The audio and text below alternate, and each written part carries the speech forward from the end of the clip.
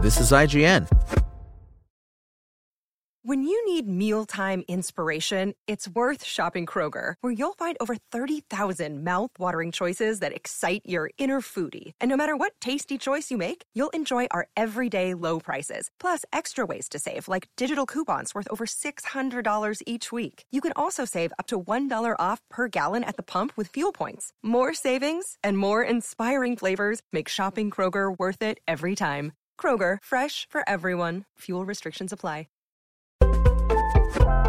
This is IGN. Coming up, The Flash and Elemental win the weekend domestic box office. Welcome to IGN's Daily Update.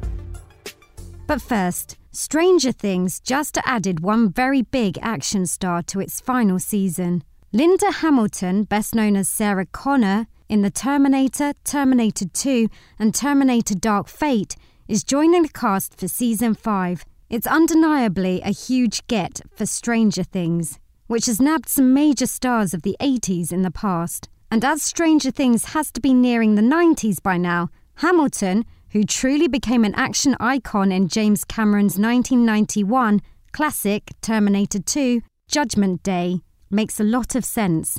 Plus, with Season 4's final basically teeing up a giant showdown with Vecna, the Hawkins crew is gonna need some muscle. Up next, with the Marvels hitting theatres in November, it should come as no surprise that Marvel Comics is gearing up for a relaunch of the monthly Captain Marvel series. But this time, Carol Danvers will be rocking a whole new look.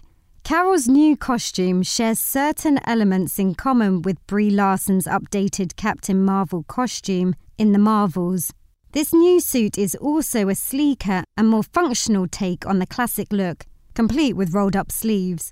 The new series pits Carol against a powerful villain bent on the complete annihilation of the Marvel Omniverse. An imprisoned Carol will have to join forces with a mysterious new ally if she's going to stand a chance of stopping this overwhelming threat. Captain Marvel #1 will be released on October 25th.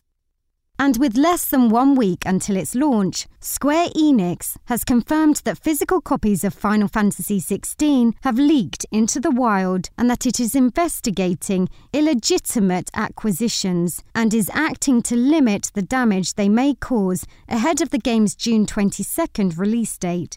So, my friends, be careful out there as there may be spoilers on their way. Square Enix shared the news on Twitter, and it also asked anyone who gets an early copy to please respect those who have yet to play it by not sharing any screenshots or videos and to refrain from doing any live streams with the game until June 22nd. If you can't wait for Final Fantasy XVI, you'll be happy to know a playable demo is now available on PS5 that features the first couple hours of the game and will transfer your save data to the full game.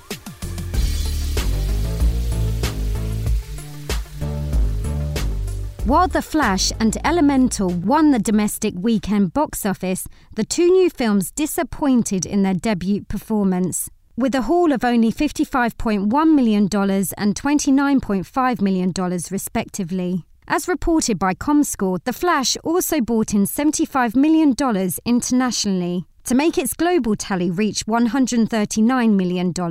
Via Box Office Mojo, this opening falls in between Shazam's $53.5 million and Black Adam's $67 million and places The Flash at spot 7 in the ranking of the North American opening weekends of DCEU films. Both of these films failed to cross $400 million at the global box office, which means The Flash likely won't be making much money for Warner Bros. Pictures after an estimated budget of $200 million before marketing. As for Elemental, which also cost roughly $200 million to produce before marketing, it had the worst domestic opening for a new Pixar film ever, as it failed to surpass Onward's $39.1 million, or The Good Dinosaur's $39.1 million.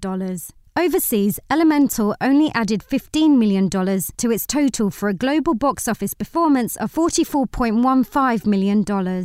Spider-Man Across the Spider-Verse, on the other hand, is continuing its impressive run and placed third with earnings of $27.8 million in its third weekend in theaters. Spidey's multiverse adventure has now reached $280.3 million in North America and $494 million globally. Transformers Rise of the Beasts placed fourth with $20 million, and The Little Mermaid rounded out the top 5 with $11.6 million.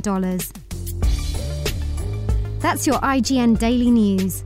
My name is Marion Elizabeth, and if you want more news on your favourite games and entertainment topics, make sure to visit us at IGN.com. You can also download our free app on your phone or console and subscribe to our weekly podcast through the podcast service of your choice.